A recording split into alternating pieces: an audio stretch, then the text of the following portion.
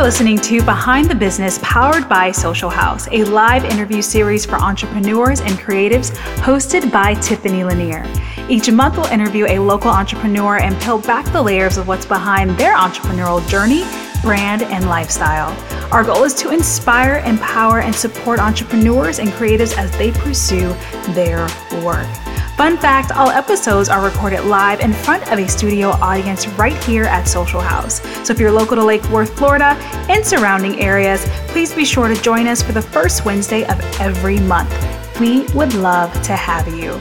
So without further ado, let's jump into today's episode.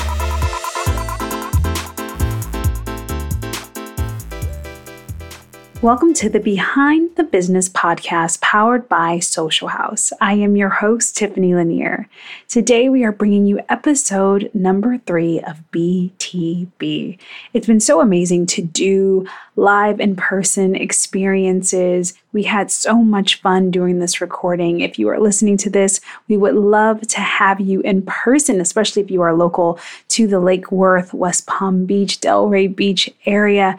Please come and join us the first Wednesday of every single month as we interview our guests live at Social House. To learn more and to register for our upcoming recordings, make sure you visit socialhouselw.com/events. All right. And if you haven't listened to episode 2 yet, be sure to do that, because last month we had an opportunity to interview Darren Castro of Simply Flowers, and she shared with us her journey to becoming a visionary floral designer and what it takes to own a brick and mortar business. She left us with a few key words of wisdom, which were, you are going to make it. So on behalf of Darren and Social House, just remember, no matter where you are in your business journey, know that you are going to make it. Let that be your May mantra whenever it feels like things are just not going the way that you want, which we all know happens as we are building and growing our businesses. Put that sticky note in front of you to remind you daily that you are going to make it. All of the episodes like this one can be found on Social House's blog at socialhouselw.com/blog. All right, before we get into today's episode, I do want to share a couple of quick house announcements for you. So go ahead, take out your calendar, because you're going to want to pencil our upcoming events in. First up is our Spring Makers Meet, and that's happening on Saturday, May 4th from 11 a.m. to 4 p.m. Social House will be transformed into a beautiful marketplace with eclectic local artisans, from art to accessories, and of course, delicious food and drinks. You want to bring your friends for a wonderful afternoon at the house. All right, next up is Friday, May 17th. We are hosting Creative Mornings Palm Beach at 8:30 a.m. And if you've never been to Creative Mornings, it is a global breakfast talk series geared towards creatives. CMPB is one of over 160 chapters all over the world. And I had the pleasure of speaking at Creative Mornings Palm Beach last spring, and it was so amazing. The community is truly, just a great group of people. It's honestly one of my favorite events that I attend monthly. So I highly encourage you to come witness Creative Mornings if you've never been, especially because we are hosting it at Social House. And last but not least, our Build Your Biz workshop series continues on May 23rd with Personal Branding 1-on-1, how to amplify the power of your personal brand. You are your brand, right? With social media, we are all leaving a digital footprint, whether we think so or not, whether we want to or not. And because we're becoming more and more reliant on using internet platforms as a primary way to connect, build relationships, and sell, it is pertinent to be seen as an authority on our subject matters. So we know that we learn about people online before we ever meet them in person. So how we digitally show up really does matter. So if you're ready to define the way that you show up personally online and beyond, this is going to be the workshop for you. And you can learn more about this workshop and our whole series on socialhouselw.com/events. Now that wraps up our announcements. Let me tell you a little bit about our guest today. Leslie Gray Streeter is an award-winning pop culture, entertainment, lifestyle, and features journalist who is currently a columnist for the Palm Beach Post in West Palm Beach, Florida, as well as a regular commentator on television and radio. She's a blogger and a regional media personality. Leslie is also the author of the up-and-coming book, Black Widow. And let me just preface this. You are going to laugh when you listen to this episode. Leslie is just such a light, and she's just so funny. And we got to really talk about her journey to becoming a writer, why it's so important to build your personal brand, how that helps amplify your work, and how devastation and big life changes can become the catalyst for your most important work yet. All right, here's my interview with Leslie Gray Streeter. You have arrived. I take my cues from Diana Ross. We saw her at the Kravitz Center a couple of years ago, and she had 4 costume changes, and each had a cape. Yeah. And every time she came out, she'd sing like part of a song, and then she would toss her cape on the stage, and someone would come get it, like because they're the cape person, and that's it, because you need that. And then at the 3rd costume change, the cape sat on the stage for too long. My mother and I were like, "Oh no, someone's getting fired." They didn't because they get this cape. Get the cape. Cape person's done. Yeah, so I like to. It's my homage to the boss. I love that. So, do you have your cape person? My son, I'm trying to train to be my cape person. He's not good at it. And that's what we do with our kids. Yes. We train them to be all the things. To be all of the things. He's my hype man. He's good at that. But the cape thing, we're working on it. We're working on it. That's fair. Well, thank you so much for being here today. Thank you for having me. I'm excited to talk to you. So here on BTB, we get all up in your business. Do that. Do that. That is the purpose, right? So when did you know, right, that writing and journalism was going to be your thing? Like, I want you to take us on that journey of becoming you. Okay. And those of you who are listening, you can't see, I do this. I'm a jazz hands, spirit fingers person. So I imagine that anything I say that's a very long sentence, there's a lot of a lot of gestures. Those of you who are older, in your 40s and older might know who Doug Henning, the musician, is. Oh, magic. Yes, I do this a lot. Anyway, so Doug Henning fingers. Allergies. When I was like 14, I think, I really kind of figured out that journalism was a thing because like they paid you to write. So I always wanted to be a writer because I talk a lot. Mm-hmm. And I think that my opinion is awesome. I'm joking. And that people should know what I think. And when I was little, I would start writing a book. And I thought that if you were an author, you had to do the whole thing. Like you had to start with the cover. And I'd draw the cover. It'd always be like some girl who was going through something really, she was heroic. And then I would do the chapters, and I didn't know I would just make stuff up. It's like, I don't know where the story is going. I don't even know what the story is. And then I would get to the first page and get bored and go, next thing. So once I kind of went through all that, and when I was like probably in 8th grade, I realized that for projects, rather than like, I was really bad at like making dioramas or like paper mache soldiers or whatever, but I could write. So I started writing plays from my projects, and I got good responses for it. And I went, oh, maybe there's something to this. And then when I realized that journalism was a thing, when I was in high school in Baltimore, the very first, probably second week in school, the guy who was my English teacher, who was still a very good friend of mine, said, I'm the journalism and newspaper advisor, and we're having a meeting after school. And I kind of raised my hand, and I was like, oh no. Because when you're 14, 15-year-olds seem really old, and 17-year-olds seem very wise.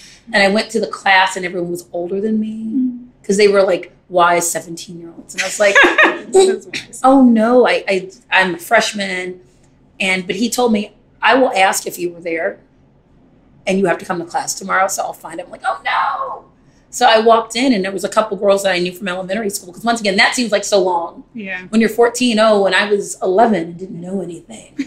Now I am 14, So I was hooked from then on. And also I always knew that I wanted to do features. Because I was always interested in movies and music and things like that. I wrote my first review was of Mr. Mister's first album in 1985. And then I wrote a thing about the Howard Jones song, No One Is to Blame. And I said, this is the best song that has ever been written. And that is probably not accurate, but it's a really good song. Mm-hmm. And then I was like, people kept encouraging me to have opinions. And I was like, what? And I can do that. I can do that. So then I had to like back them up and like study things and know stuff. But yeah. So did you ever find yourself struggling to find that voice that you were starting to cultivate? I did, because I think I just stole Dave Barry's voice. And I'm not alone in that.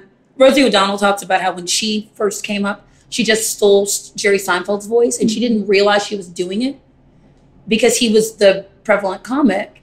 And he was before the show, he was a huge stand-up, and that cadence and the, what do you think, what's up with dogs, And so she said she heard herself doing that, and she would go look back at her older things and go, I'm just doing Jerry Seinfeld. I think a lot of comedians, particularly African-American comedians of my generation in the 90s, were doing Eddie Murphy and didn't realize, and they were doing Chris Rock and didn't realize. So I was obsessed with newspaper columns, and I became one.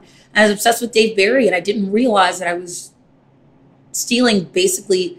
And I told him later, and he said, where's my royalty check? He's a lovely person, but I still have not paid him. But I think that after a while, you become comfortable, because if you just keep doing it, you realize you can't keep stealing from Pulitzer Prize winning people, because people figure it out. It's like they've heard of Dave Barry, so they know that's not you. And you just become comfortable saying what you were saying. I think who's a writer in this room? Is it often you look back at like things you wrote 10 years ago and go, oh my God, they let someone print that? Because it's cringy how much better you've gotten, or at least how much more clarity you found in your voice. I just think my voice has evolved. It's very much myself. Mm-hmm. It's like reading my columns or things I've written is basically like having a conversation with me. Mm-hmm. But I think it took a while for me to figure out who that was. And I think that's relevant for everybody, no matter what their journey is. Absolutely. Right? Absolutely. So like trying to work on finding your voice, and sometimes you steal the voices of others while you learn, no, this actually isn't me. This is just Jerry Seinfeld. It's someone Jerry else. Seinfeld. and it's a thing that you become sort of comfortable with. It's like my sister and I have I love my twin sister, whose name is Lynn, who's a theater professional and owns her own theater company in Maryland, and she's awesome. We talk about like things like American Idol, where the difference between singing a Whitney Houston song and doing Whitney Houston karaoke are two different things. Is that a lot of the younger singers will come on, they go, don't sing things like that, because they know what it's supposed to sound like in your head. Mm-hmm. But you haven't figured out who you are as a singer, so you haven't gotten comfortable in the song, so you don't know, you sing it like the record. Mm-hmm. You sing it like karaoke. And once you become comfortable enough with your voice and your craft to zig and zag, you can add your own runs, and you can go up when they went down, you go down when they went up. And it's your comfort and your thing. So and your confidence that you begin to establish. Yeah, don't do karaoke, do your own thing. I love good karaoke though. Oh, I love karaoke too. When my sister and I do karaoke, we like to do things that like people don't expect. Like our karaoke song, not right now because I have a cold, but is High Enough by Damn Yankees. Do you know that song? It's from the early 90s. It's very hair bandy. It's like, it was a super group, Ted Nugent and a dude from Styx and a dude from Night Ranger. I mean, that's what that was. Also, Whitesnake's Here I Go Again is one of my favorites. And I won't say I can't do it right now, but Journey's Separate Ways, Worlds Apart, that is my song. That is my song. Yes. Man, if you weren't sick, I'd just go ahead. Not happening today. And just do it.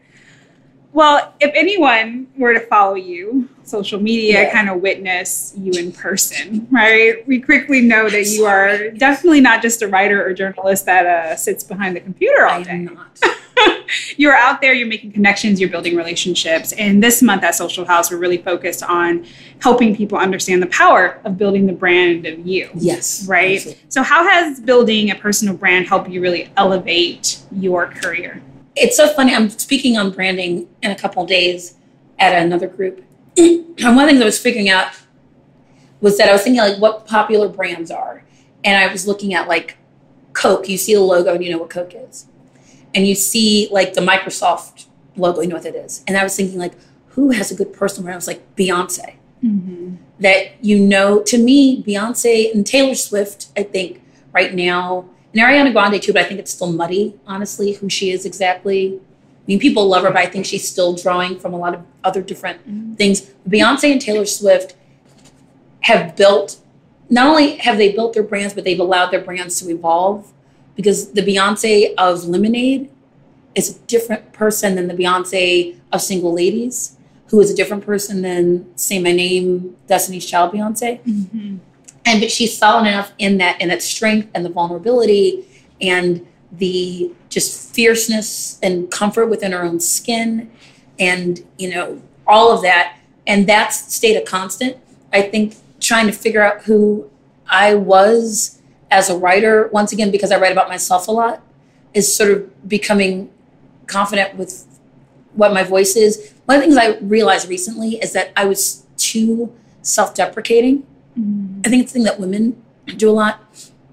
We don't want to like scare anybody with our awesomeness because we don't want to seem unapproachable. We don't want to seem like, oh no, if I admit that I'm awesome, no one will like me. So I'll just say that my butt is big, because then people will relate to me because I've admitted that I nakedly don't like something about myself, and that's stupid. It's stupid. I mean, you don't want to be like, I am so awesome all the time, but you also want to say, why do I have to put myself down to acknowledge that I've done something right? And I think that as part of my brand, the relatable thing is that's who I am. Yeah. I am a nice person. I have a couple of friends in this room, you know, who are friends of mine, who know I try to be a relatable person.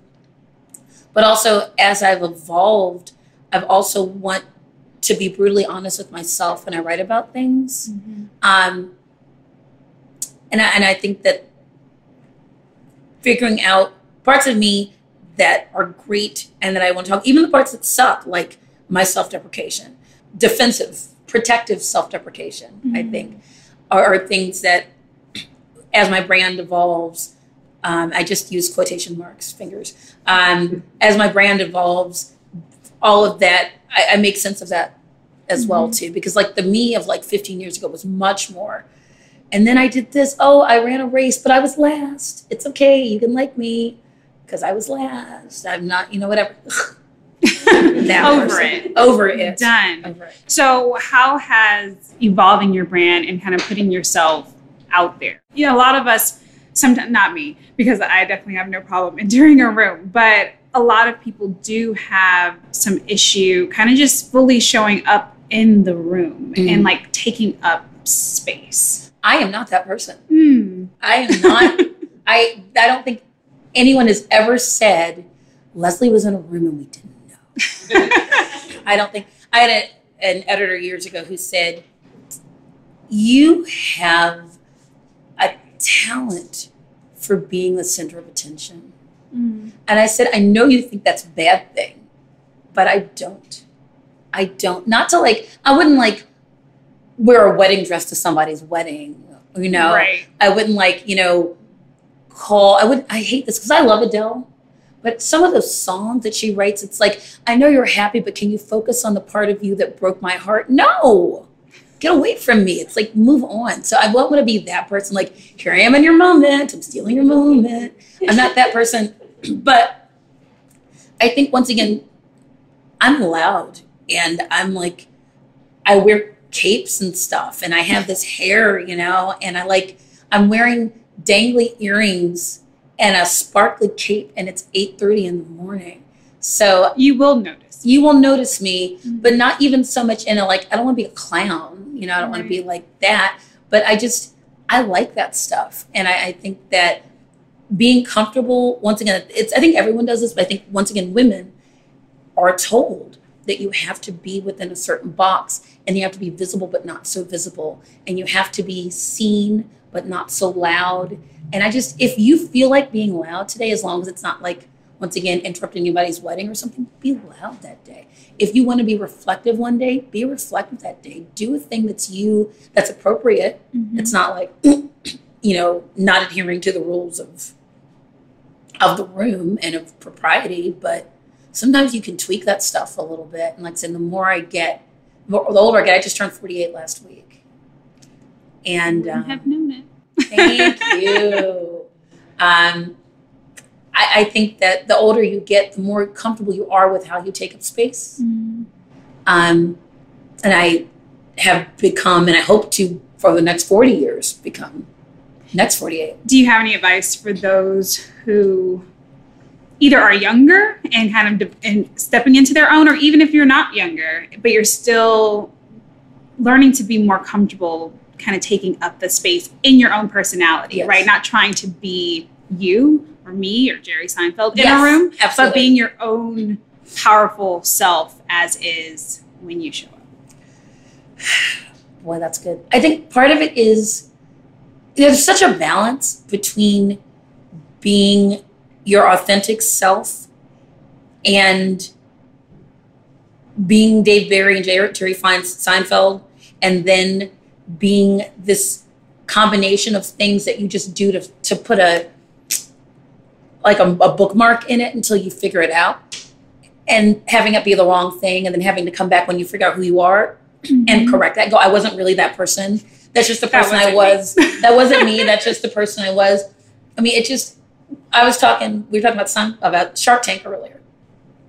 And you have this moment, and obviously when Shark Tank, they could be in there for 2-3 hours during these presentations, but you see 15 minutes of it. Mm-hmm. And you can sense when they're on the wrong foot, when they come in and they are too aggressive, or they're too passive, or they don't know their numbers. And you're like, Mark Cuban is going to murder you. It's going to be awful. And because they had a moment to inhabit a space and they screwed it up, and they want to do over. And it's just, you don't get a lot of do-overs, particularly now with social media. It's so hard because now there are people whose job, it seems to be, is when the minute that you show up is to find what you tweeted 5 years ago. And without context, tell everybody what that was. Right. So I would say, mind your tweets, mind your likes. Mind your tweets. And also give yourself a break for not having been the person that you thought you were going to be when you were 25, when you were 30, Yeah.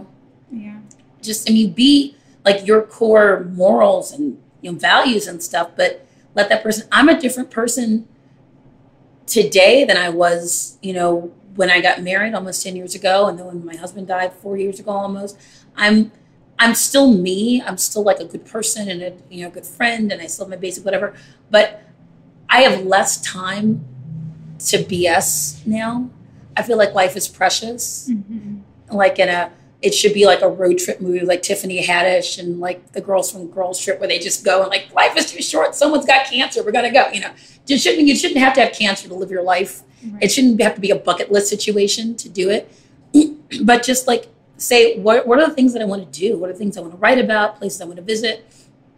Do them now. I always say, and this is in my book, if you told somebody that you were going to have coffee with them and it's 6 months and you still haven't had that coffee date, stop what you're doing right now and do that. Yeah. Because not just because you're afraid they're going to die or you're going to die, but why not?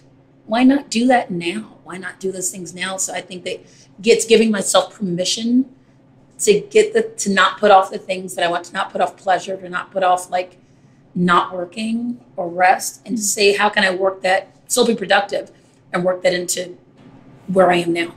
So really to kind of wrap up that is allowing for the evolution. Yes. Allowing for the evolution of you to show up in all the many facets and all the many phases. I think so, because one of the worst things about brands, particularly I'm not anyone who's listening who is, say, a 20-year-old Instagram influencer whose brand is, I wear clothes that people send me because they're free, and I wear makeup that people send me because they're free.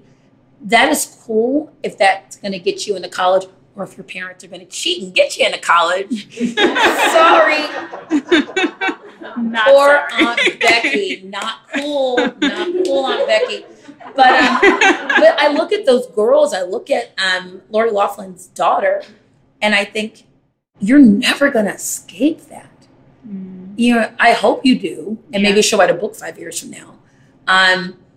But it's like, if you've made your identity one thing at 20, it's okay, but make sure it's not a thing that is so defined by someone else that you can't get away. I mean, this is so shallow, but I'm a pop culture person, so here goes. I was in college in the early 90s, where the rise of the actual supermodels, not just everyone was a supermodel. Cindy Crawford and Naomi Campbell and all of those women who were model, and Kate Moss, they had a personality, and they had their celebrity was from being models. Like now you look at like InStyle, whatever, it's all like Gwyneth Paltrow and stuff.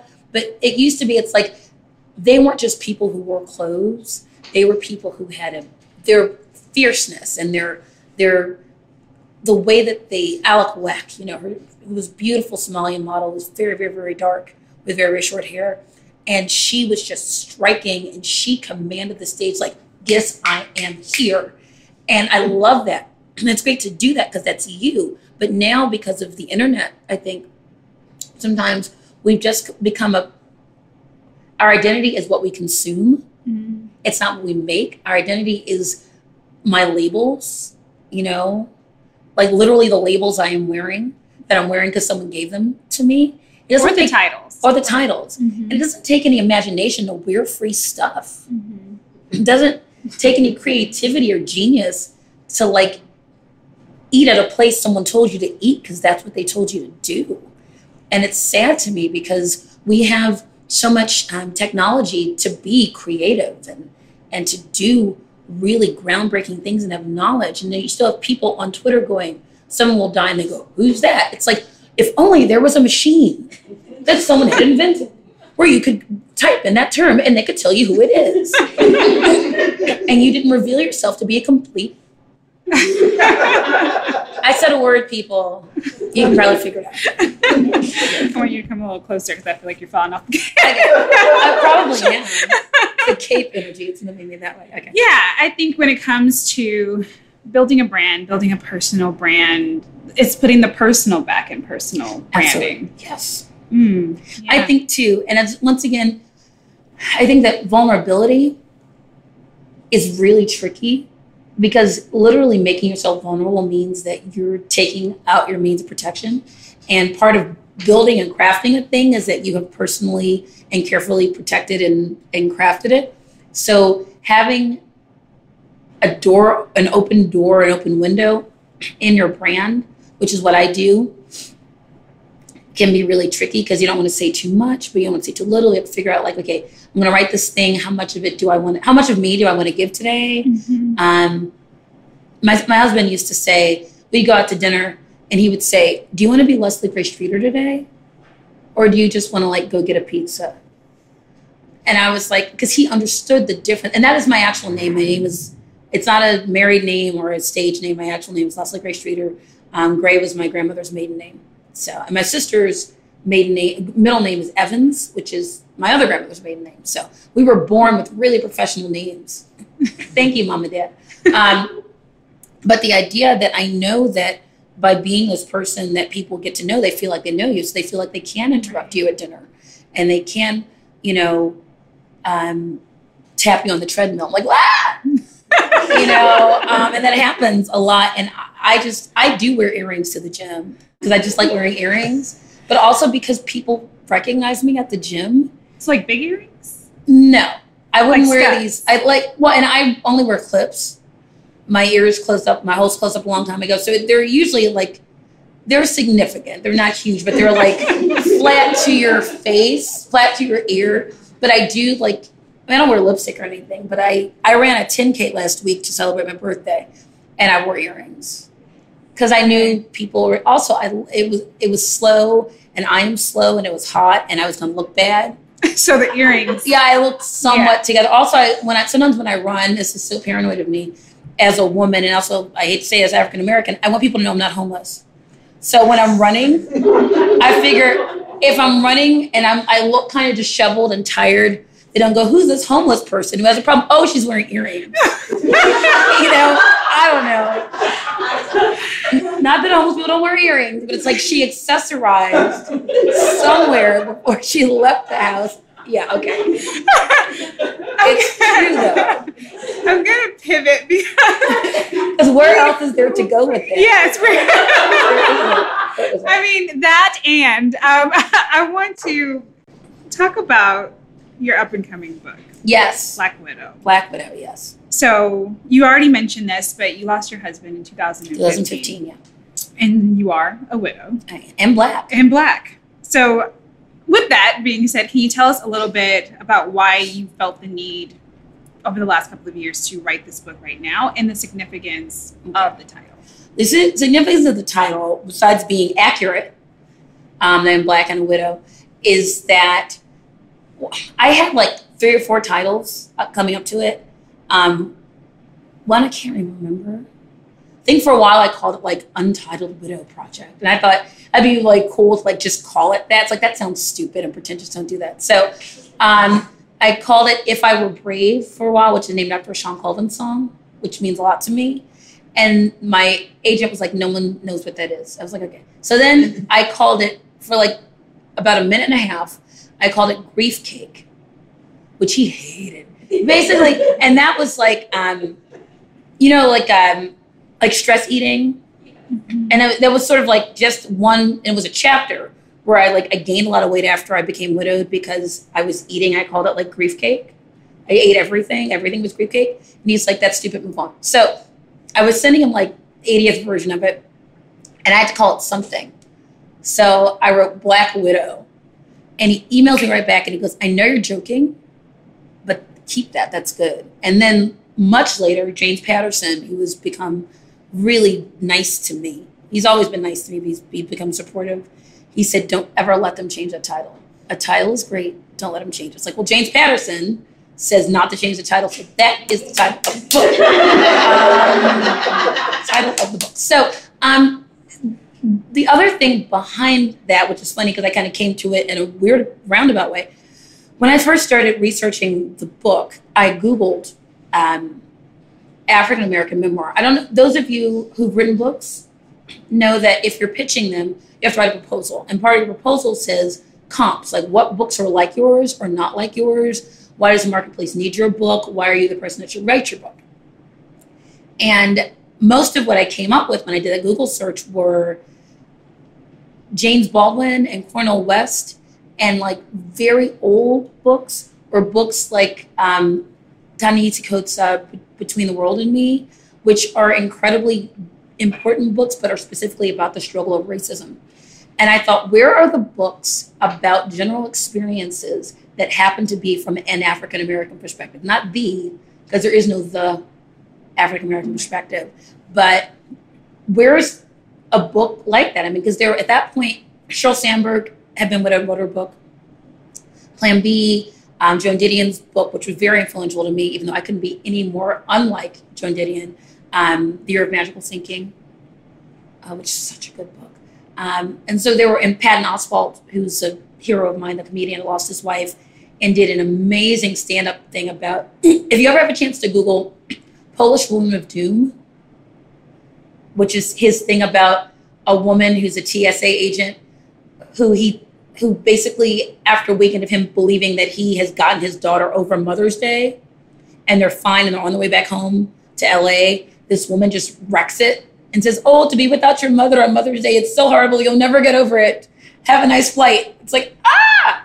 And that was like that vulnerability that people wrote about. So those are those specific things, and they're all white people. And they got to write their experiences about grief and widowhood specifically. And there was nothing like that written by someone who wasn't white that I could find that was mass produced and we were a major publisher and stuff. So I was like, I'm gonna write that book because I took from all of those experiences, but I figured people can take from mine. I mean, I hope that those of you who are not Black can draw a lot from my book, right.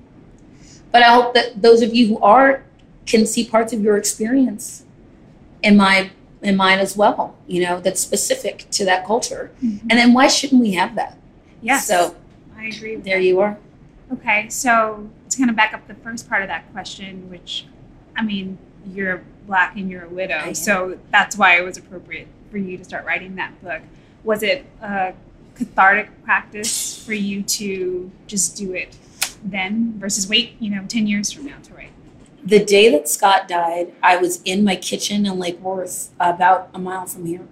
And Scott Iman, who is a friend of mine, who's the former books editor at the Post, who's very successful Hollywood historian, was in my kitchen. And I've been trying to write random books that never went anywhere for ages. Because I write for a living, so I'm always at my desk. And I get something and just get bored. Like my books when I was 5. I go, second page, who cares? And keep moving. So he was in my kitchen and I said, I think this is my book. It just came out of my brain. And he goes, I think it might be too. And I had no other way to process it other than it came out of my brain. Because I've always, as a columnist, increasingly, particularly since 2012 when my father died, I stopped just writing about cocktails and Beyonce and the Kardashians and started writing about really important, deeper than surface things about my own life. So I needed to just get that out of my brain so I didn't drown in it. And then I thought, also, I'm a writer professionally, so maybe there's something to this. Maybe this will help me support my child because I'm now suddenly a single mother. And print journalism isn't necessarily the most stable thing in the world. I mean, so all these things were happening, but mostly just came from the idea that I had something to say that was helpful to me to process it and might be helpful to other people. Yeah. So it's important. So I recently started writing my first book, which I'm excited about. Yes. But I'm in very, very early stages. And I know a lot of people who want to write books, but know that it's overwhelming. Like it could just be so overwhelming, like just even thinking about what that process looks like from beginning to end. Now that you're on the other side of writing, can you share with us a little bit about like the journey kind of behind the scenes of starting and writing that book? I will say that I follow a lot of literary agents on Twitter, and one of them said, don't say you're an aspiring writer. If you write, you're a writer.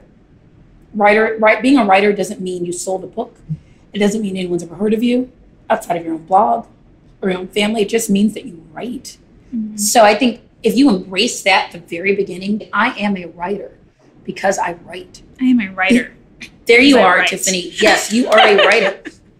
And start there. I mean, I think it's not easier. I'm more in the practice of writing because I write professional. Right. So the adjustment was going from a 1.5 page column to telling an actual story. And when I first started writing it, one of the early criticisms of it was that it read like a series of columns rather than a whole narrative. And it's okay, people do that. But often that's people that you already know who they are, so they've earned the right to kind of be piecemeal.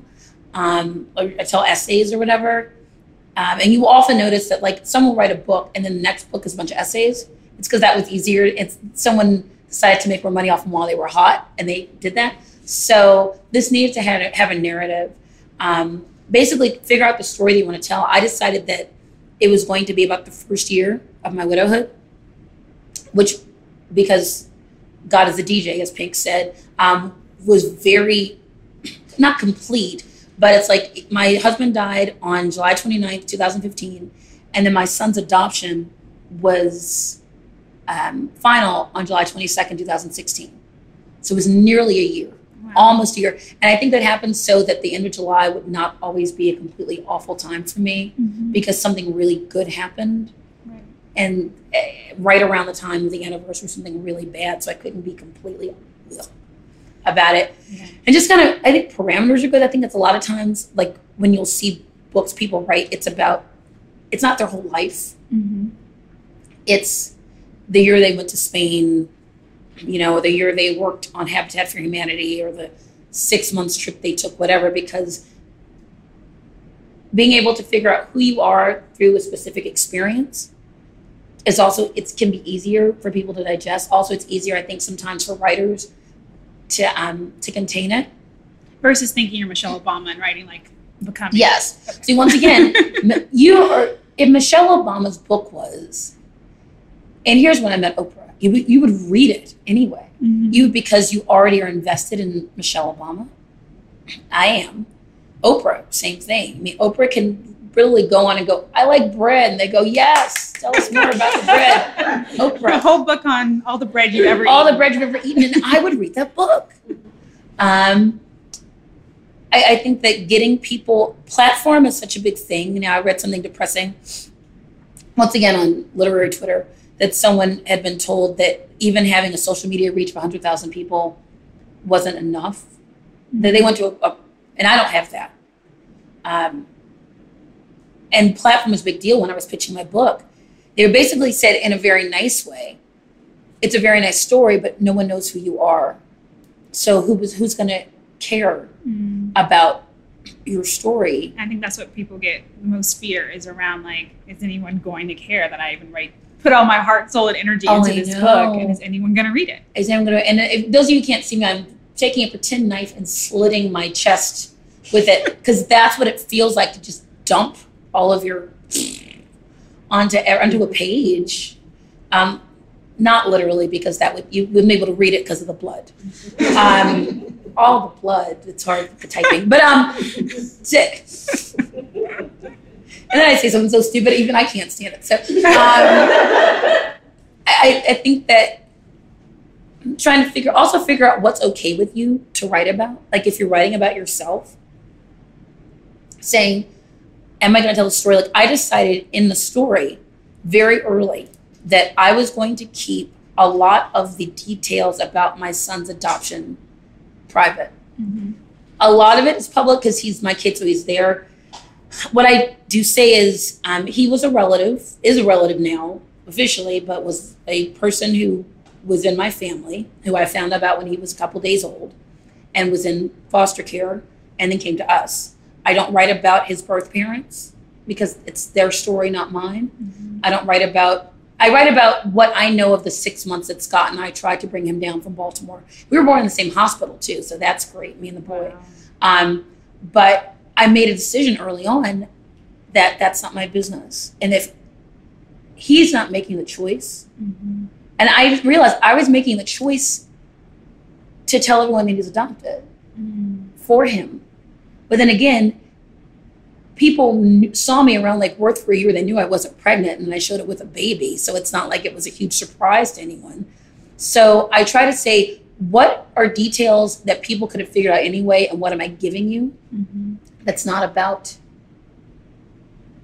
me, that's about him. So I try to keep those details very minimal. And if he wants to tell that story, he will do that. So it's also like a niching down process within your story. Within the like story. Learning how to navigate that. And also because I think a lot of times, like anyone who's an editor I know will read things and go, well, it's weird you didn't talk about that more.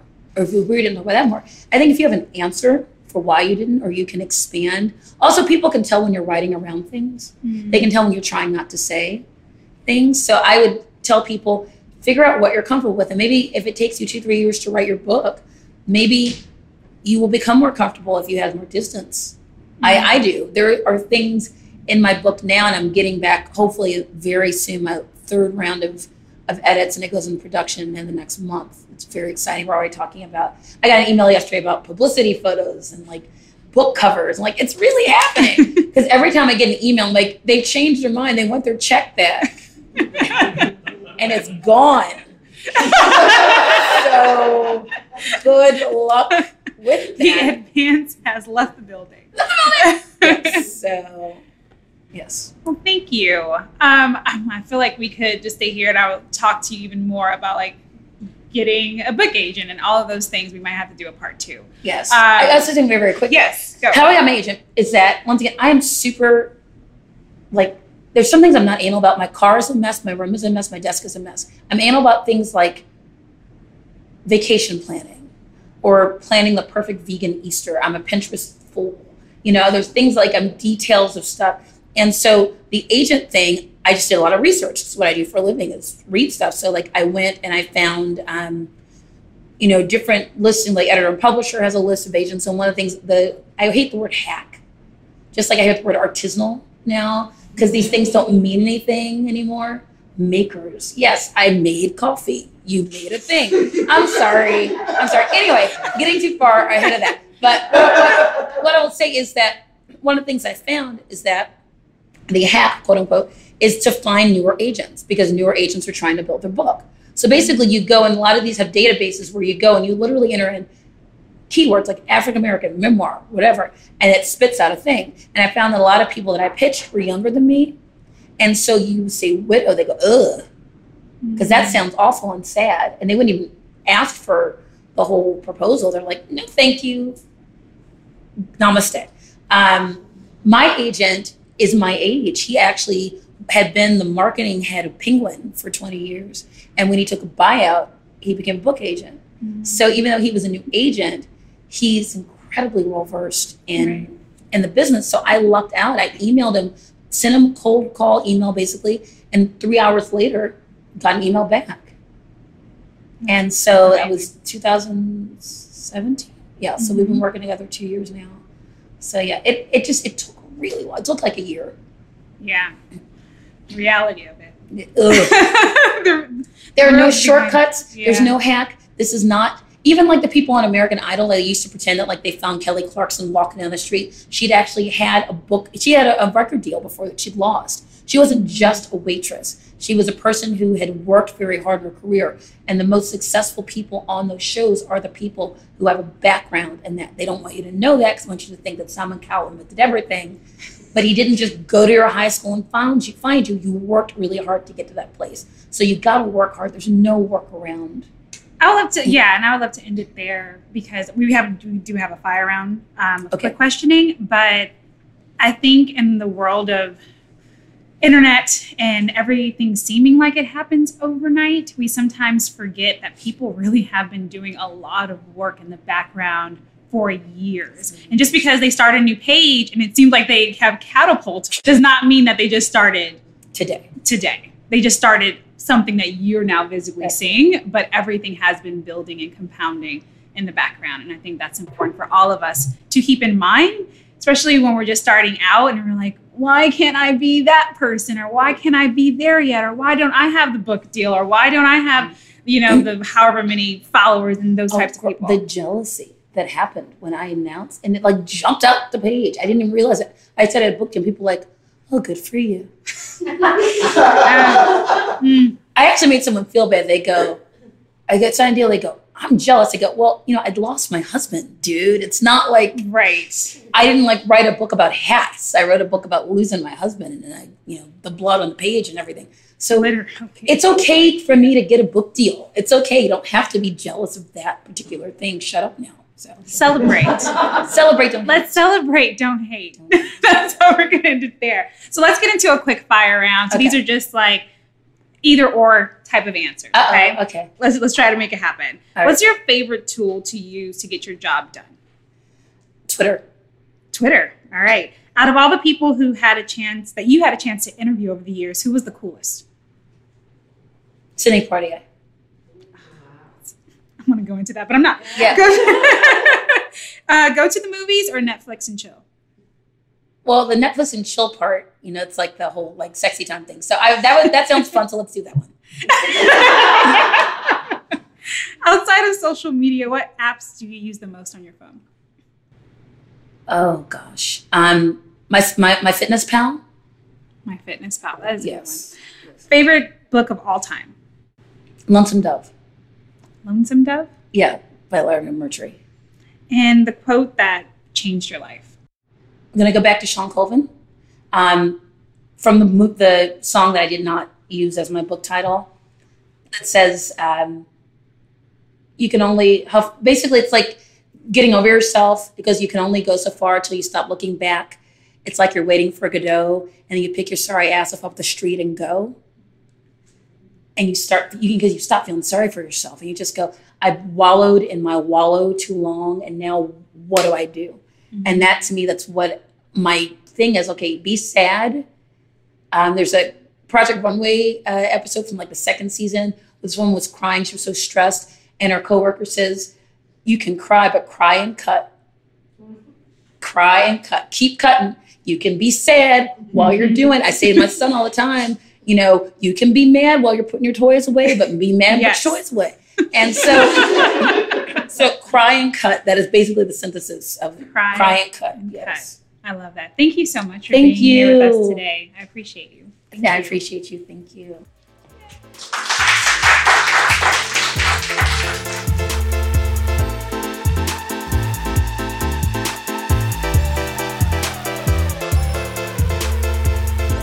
Thanks for listening to Behind the Business, powered by Social House. Learn more about today's guests, upcoming events, and how you can be a part of our live studio audience at socialhouselw.com.